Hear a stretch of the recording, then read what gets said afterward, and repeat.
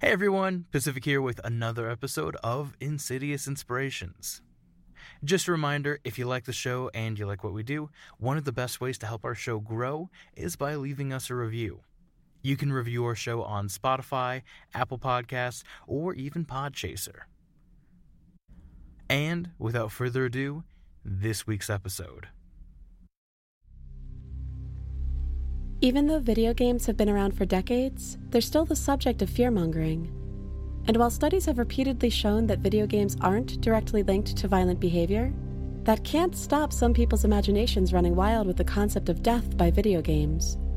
The 2006 film Stay Alive, directed by William Brent Bell and starring Frankie Muniz, took this idea and ran with it, portraying a survival horror game haunted by the spirit of the infamous Hungarian serial killer Elizabeth Bathory. As the movie's iconic tagline stated, if you die in the game, you die for real.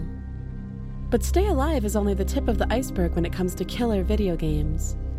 In the years since, the internet has been inundated with countless creepypastas, short films, ARGs, and even songs about games where players literally put their lives on the line. And it all started in the summer of 1981 with a strange little arcade cabinet called Polybius.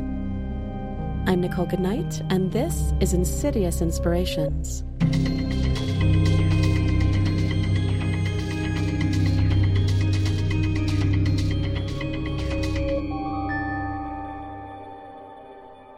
In the 1980s, especially in the early 80s, the video arcade was king.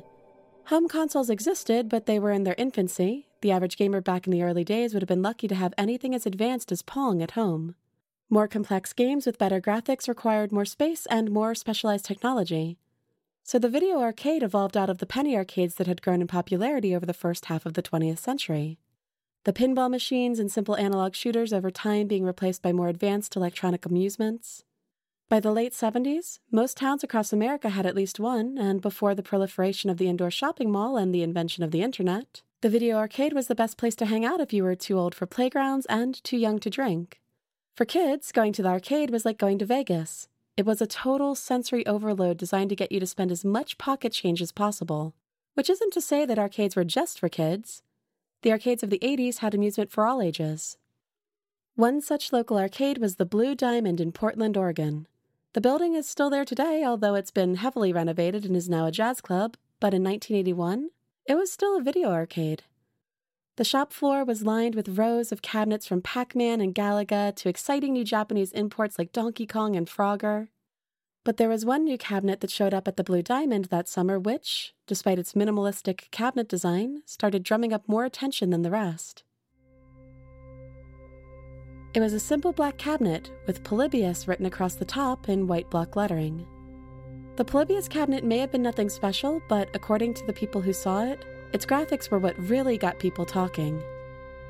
Most video games at the time either used vector graphics, images made up of straight lines, or raster graphics, images made up of pixels. Supposedly, Polybius was somehow able to utilize both. It didn't take long for Polybius to become a hit. Lines to play it frequently stretched all the way down the block, and there were frequent reports of kids fighting each other over who would get to go next. This popularity seemed puzzling to the owners of the Blue Diamond Arcade, as well as the handful of other arcades around Portland that had received Polybius cabinets. Even though the graphics were one of a kind, Polybius was still a pretty standard shoot-'em-up, not too different from the contemporary game Asteroid. But something about it was almost supernaturally addictive, almost like the cabinet could put anyone who looked at it for too long into a trance, driving them to play as long as they had coins to put in the slot. It was such an addictive game, in fact, that players totally ignored some of its more sinister elements, such as a soundtrack that supposedly included recordings of a woman crying, or misshapen human faces appearing faintly at the edges of the screen. None of these reports can be verified, though, because many of the people who played Polybius walked away from the cabinet with only hazy memories of the game, or, in some cases, no memories at all. They'd just step away from the game with no quarters left in their pockets and no memory of how they got there. Missing time wasn't the only side effect to this mysterious game. Other players reported nausea and headaches, which might seem normal for marathon gaming sessions, until you take into account that these symptoms could continue for days or even weeks after the victim had stopped playing. Some of the people affected by the game reported having chronic migraines well into adulthood. Many also reported night terrors, suicidal ideation, and an overall decline in mental health. Unfortunately, the more you played the game, the worse the symptoms got. At least one player said his symptoms were so bad that he could never play an arcade game again. Despite all this, Polybius still had the children of Portland in a vice grip. Even though these arcade owners had seen the cabinets be installed, nobody knew who made Polybius. The games had been delivered to the arcades in blank delivery trucks by men in suits who never spoke to the arcade owners, even when directly asked what they were doing. The only clue to the game's origin was some text on the loading screen which read, "Copyright 1981, Sinneslauschen." Sinneslauschen, a portmanteau of the German words meaning senses and delete or extinguish, is not and has never been a real company, and its name is, according to native speakers, not even grammatically correct German. The men in suits kept coming back, though. Every so often, one or two of them would discreetly enter the arcade, open up the back of the Polybius cabinet, and switch out the game's ROM, taking the original away with them. They never talked to anyone and never explained what they were doing. They never seemed interested in the coins inside the machine, only seeming concerned with the data about who had been playing the game. According to rumors, Polybius' screen would remain illuminated even when the cabinet was unplugged and the ROM was removed. Then, after about a month of sick, hypnotized children and visits from mysterious men, just as anxiety surrounding the game hit a fever pitch, Polybius vanished. The trucks came back for them and they were carted off just as unceremoniously as they had been brought inside. Aside from a few mock-ups and hoaxes that have shown up at a few conventions over the years, Polybius was never seen again. The only evidence it was ever there in the first place being the disturbing memories of those who witnessed the sudden craze in real time. Now, you might think that a story like this would have been a media circus, but at the time this was all happening, nobody was talking about it. No gaming magazines announced Polybius' release, no papers or news stations covered the strange sickness that the game induced in its players. Outside of the minds of those who played it, Polybius might as well not have existed. So, what the hell happened? What was this mysterious game? What was it doing to the children of Portland? Who were the people who created it, and what did they want? When we return from the break, we'll take a look at some of the theories about what Polybius was, who might have created it, and, most importantly, what the purpose of the whole thing might have been. If you're interested in listening to the show ad-free and getting access to bonus content, consider becoming a patron at patreon.com/insidiouspod. And now, back to our show. If you're a fan of Stranger Things or The X-Files, you've probably heard of MK-Ultra, the government program that used a mix of psychological torture and hallucinogens to try and unlock the secret to completely possessing the mind of another person. The CIA started the program in the 60s based on dubious intel that suggested the Chinese and Soviet armies were performing psychic tests on Korean prisoners of war. MK-Ultra was just one of many unethical human experiments performed by the American government during the Cold War. To those who had heard about such experiments, the Polybius controversy was creating a sense of major déjà vu. It would make sense, after all, that the government would be interested in studying the effects of video games on the developing young brain. Building on the things they learned through MK-Ultra, perhaps the CIA had been able to perfect their mind control technology into a form that could be contained within a simple arcade cabinet. That would definitely explain the men in black in the unmarked trucks. They definitely fit the common conception of a G-man. It would also explain why Polybius was so quickly and completely swept under the rug. The CIA wouldn't want any evidence of their activities getting out to the public, and more importantly, America's enemies. And Sinneslauschen, Pidgin German for sense delete, feels like exactly the kind of unimaginative fake company name that the U.S. government would come up with as a smokescreen. As much as that explanation might make a lot of sense, there's still no evidence that any of it ever happened. A second, more grounded explanation of the game surfaced on March 20th, 2006, posted on CoinUp by a poster named Stephen Roach. Roach claimed to have worked on the game, which, according to him, was created not for the U.S. government or a shady German company, but for a South American company. Their goal, Roach said, was to revolutionize the games industry. According to Roach, there was no sinister reason behind the game's effects on its players. The nausea, seizures, and migraines were just a natural side effect of the game's extremely high-tech graphics being far beyond what most players would have been used to at the time. For a while, people believed this simple explanation. In April of 2006, Roach was interviewed by GamePulse.co.uk, but once the interview went to print, readers immediately noticed a lot of logical inconsistencies and elements that had changed since his original explanation in the CoinUp forums. In the years since, Roach's story has been completely debunked. If you go back to the original coin-op post about Polybius, it now has an addendum at the bottom reading, "Quick update. We just wanted to go on record here that Stephen Roach is full of himself and knows nothing about this game. We have it on good authority." So, that explanation, just like all the others, hit a dead end. As ingrained in popular culture as Polybius has become, its existence is still a huge point of contention for gamers and folklorists alike. Somewhat ironically, the name Polybius itself comes from an ancient Greek historian, who is most famous for his assertions that historians should never report on what they cannot verify. So, now that you've heard the legend, let's try and verify the story as best we can. It's time to take a look at some of the elements that might have contributed to the strange tale of Polybius. The earliest known reference to Polybius comes from coinop.org, a forum for arcade cabinet collectors that was active in the early 2000s. There are anecdotal accounts of the game being discussed on Unset forums in 1994, but those have not been confirmed. All we know is there are no records of the game existing prior to the year 2000. Although it's possible that this is a sign of a complex government cover-up, most folklorists and game historians take it to mean that the game never existed in the first place. But that just begs the question, where did the story come from? Let's start with the game itself, a strange, plain cabinet with never-before-seen graphics and a tendency to cause extreme physical and mental anguish in the kids who played it. There's no one game that exactly matches this description. But keep in mind, 1981 was a long time ago, and most of the people who swear they remember playing Polybius were kids and young teens at the time. Memory is valuable. Things can meld together over time, and despite the questionable status of Polybius itself, plenty of individual elements of the urban legend around it can be proven true.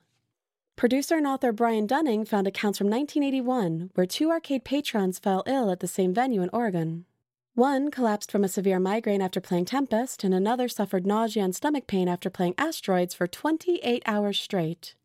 Michael Lopez of Beaverton recalled the experience as an adult, saying, "I began to feel a weird sensation in the back of my head, then my vision started going out. Little flashing lights. Suddenly I got sick and stumbled outside where I threw up all over the parking lot. One of my friends walked with me back home, but we didn't make it all the way there. My head hurt so bad. It got to where I couldn't speak. I couldn't walk anymore. I collapsed on someone's lawn 4 blocks from my house, rolling and screaming in pain. It felt like my head was cracking open. That was the first migraine headache I had ever had. I've had them off and on my whole life since." Though the causes of his migraines are unclear, it's often thought that Michael and others like him had their existing conditions triggered by the bright, flashing lights featured in the game. A similar controversy would happen in the 1990s, where an episode of Pokémon was linked to several children suffering epileptic seizures. Writer Patrick Kellogg has also suggested that people remembering the hyper-advanced, headache-inducing graphics are actually remembering the game Cube Quest. Cube Quest was released in 1983, not 1981, but it was a shooter like Polybius was said to be. Cube Quest was notable for being one of the first arcade cabinets to use Laserdisc graphics, an analog precursor to modern DVD and Blu-ray. Cube Quest was far ahead of its time with incredible graphics for its day, but because of the demands of running a Laserdisc game, the cabinets would break down frequently. This could possibly be the source of the rumors of G-Men coming around to take the ROM out of the cabinet. Which isn't to say real government agents weren't sneaking around in the arcades of Portland, Oregon in the early 1980s. Arcades were often linked to organized crime in the 70s and 80s. They were frequently used as front businesses for drug dealers and illegal gambling dens. And the fact that arcade operators were constantly exchanging bills for small change made them the perfect places to cover up money laundering. FBI agents and plainclothes police officers could sometimes be seen hanging around the local arcade, keeping their eyes peeled for any suspicious behavior. In fact, an FBI raid of an arcade in the Portland area happened only a few days after the 2 players got sick. And the lead-up to the raid involved agents checking the high scores and coin slots of various games for signs of tampering. Another game that may have been responsible for parts of the Polybius urban myth was the now notorious 1980 arcade game Berserk. Berserk was, like Cube Quest, a game that used technology way ahead of its time.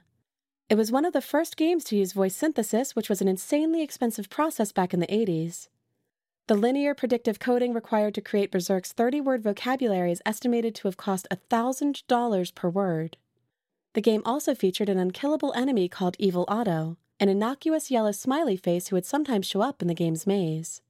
At first, Evil Otto would only move at about half the player character's speed, but as the player killed more and more of the game's other enemies and cleared more of the maze, Evil Otto would start to speed up. If he caught up to the player, they'd be instantly killed and there was no way to defeat him. He could only be avoided. Berserk's infamy began on April 3, 1982, when tragedy struck the Friar Tuck game room in Calumet City, Illinois. Friar Tuck's was located in the town's shopping mall and was decorated in the style of a medieval dungeon to go along with the name. The arcade had only been open for a couple of years when Peter Burkowski, a bright 18-year-old with plans to study medicine, suddenly collapsed of a heart attack minutes after logging his high score on Berserk. The coroner's report found that Burkowski had pre-existing heart defects which had been exacerbated by walking into the arcade in the unforgiving northern Illinois chill. According to the medical examiner, he'd seen similar heart defects before in athletes. Any sort of high stress or exertion would have resulted in his death in those circumstances, and Berserk was certainly a high-stress game. Despite the coroner's ruling, rumors around Burkowski's death still started to spread. The fact that Calumet City's town water tower was famous for having a smiley face painted onto it, one which somewhat resembled Evil Otto, only added fuel to the fire. People started making connections in an earlier death, that of a man named Jeff Daly, who supposedly also got the high score on Berserks at the same arcade. Chillingly, or perhaps not, depending on how familiar with horror tropes you are, Daly's high score was 16660, 2 digits off of being the number of the beast. However, unlike Burkowski, there's no evidence that Jeff Daly had ever touched a Berserk machine. He actually died in a car accident in Virginia. Furthermore, Berserk experts have debunked the legend about his high score as well. 16660, or 16,660, is actually a pretty low score for that game. Most people believe reports of his death were conflated and added to the story after the urban legends around Berserk had already picked up steam. However, there's one more death linked to Berserk, which has evidence to back it up. This happened in 1988, well after the other events we've talked about. Even 6 years after Burkowski's death, the Friar Tuck game room still had the same Berserk machine. And on March 20th, 1988, a young man by the name of Edward Clark Jr. decided to play a few rounds on it. There were some coins left sitting out on top of the machine, and thinking nothing of it, Clark took one and used it to start up the Berserk machine. After doing this, he was confronted by another local teenager by the name of Pedro Roberts, who said that the quarters were his and that Clark had stolen them. This led to a fight between the two boys, which came to a head when Roberts pulled out a knife and was promptly kicked out of the venue. Clark was understandably pretty shook up by this experience and stayed a while longer in the arcade, hoping in that time Roberts would get tired of waiting for him and leave. Unfortunately, he wasn't so lucky. As Clark and a few of his friends left the arcade later that night, they were attacked by Roberts, who, knowing that Clark would walk past on his way home, had been waiting in a nearby alley. Roberts stabbed Clark in the chest, and though his friends were able to get him to the hospital, he sadly died of his injuries. Robert, who was 17 at the time, was tried in 1990 and sentenced to 11 years in prison. Even though Clark's death had very little to do with the Berserk game, people still drew conclusions between him and Burkowski, saying that Clark was another victim of the curse. Evil Otto had killed both of these young men in the game, and that had led to them dying in real life. The idea of the Berserk curse was pretty widespread by the mid-1990s, when people started congregating on Usenet groups to discuss arcade games. And it's entirely possible that, in the internet age, the Berserk legend partially evolved into what would become known as Polybius. So, while Polybius itself likely never existed, the individual elements of the legend are all rooted in real, recorded events. There was a game with graphics beyond the capabilities of anything else released at the time that had to be constantly monitored by technicians. There were also multiple games that were directly linked to the children who played them getting sick and dying. And FBI agents really were monitoring the activity on certain arcade cabinets in the Portland area during the early 1980s. But what about the more sinister side of the legend? The part about Polybius being used for secret government psyops? Well, in 1984, a film was released that could go a way towards explaining where kids may have gotten that idea. It was called The Last Starfighter, and it follows the story of a teen named Alex who lives in a trailer park in rural America, clocks the high score in a game called Starfighter, and as a result finds himself enlisted in an alien war. In the movie, an alien force called the Ryland Star League created the Starfighter video game to train humans to pilot their battleships. The same kids who back in the 80s were throwing up after playing too much Tempest, had seen men in black suits checking the back of arcade machines, and had heard about how someone died playing Berserk, probably also would have gone to see The Last Starfighter in theaters and internalized the concept of games as military training. Interestingly, in an example of life imitating art, the US government really has started using video games for their own sinister goals in the years since the Polybius urban legend gained traction. America's Army, a free-to-play multiplayer online shooter launched in 2002 as a way of convincing teenagers to join the U.S. military. The game incorporates real military strategy and technology and advertises itself as a way for young people who are considering enlisting to see if the Army life is really for them before they commit. The game was meant to be a 7-year project, but, like Polybius, people found it addictive to play and it exploded in popularity after its release. In fact, its servers remained active for 20 years afterwards, and there are multiple sequels and versions for different consoles and operating systems, including an arcade cabinet.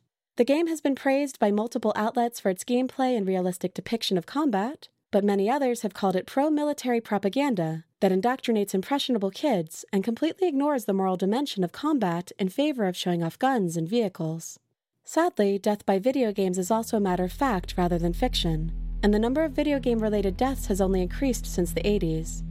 Video games have only become more complex and more addictive, and there are countless stories of marathon gamers dropping dead after several days spent straight in the game. A 32-year-old man in Taiwan collapsed from a sudden heart attack in a gaming cafe after playing League of Legends non-stop for 3 days.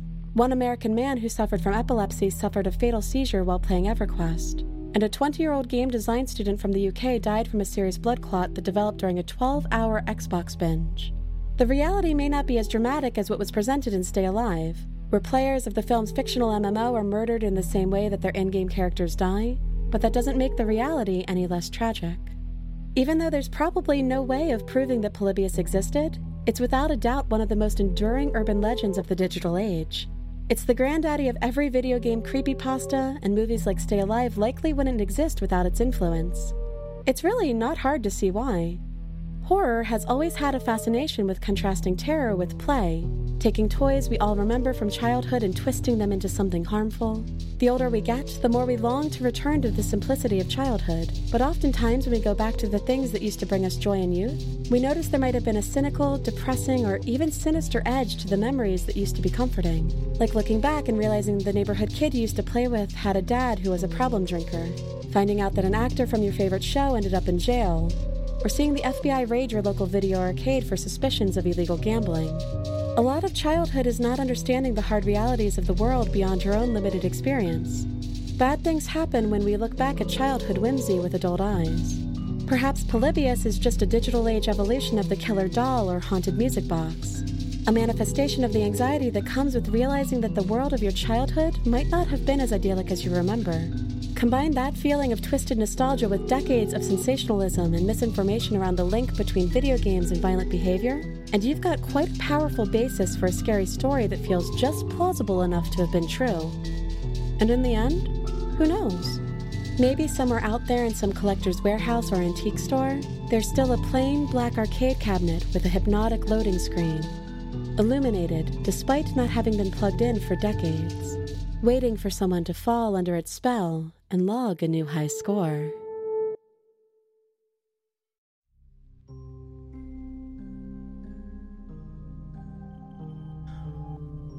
Tonight's episode was written by Meg Malloy-Tootin. Our host and narrator was Nicole Goodnight. Our editor and musician was the incredible Danny Sweet. And I'm your showrunner, Pacific S. Obadiah. Our producers are Tom Owen and Brad Miska. And this is a bloody, disgusting show. For more information, visit www.insidious.show.